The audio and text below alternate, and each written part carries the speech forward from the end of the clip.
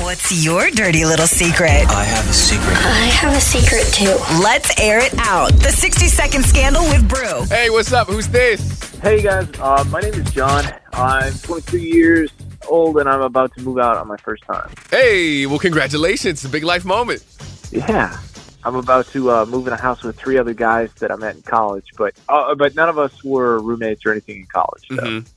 But there's just like one problem. I tend to snore really loudly. Ooh. And I haven't told any of my other soon-to-be roommates. And it's worse when I drink. Oh, God.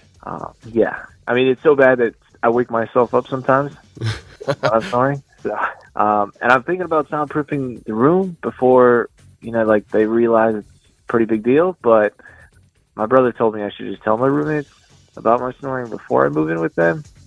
I just kind of warn them, but I don't know. What do you guys think?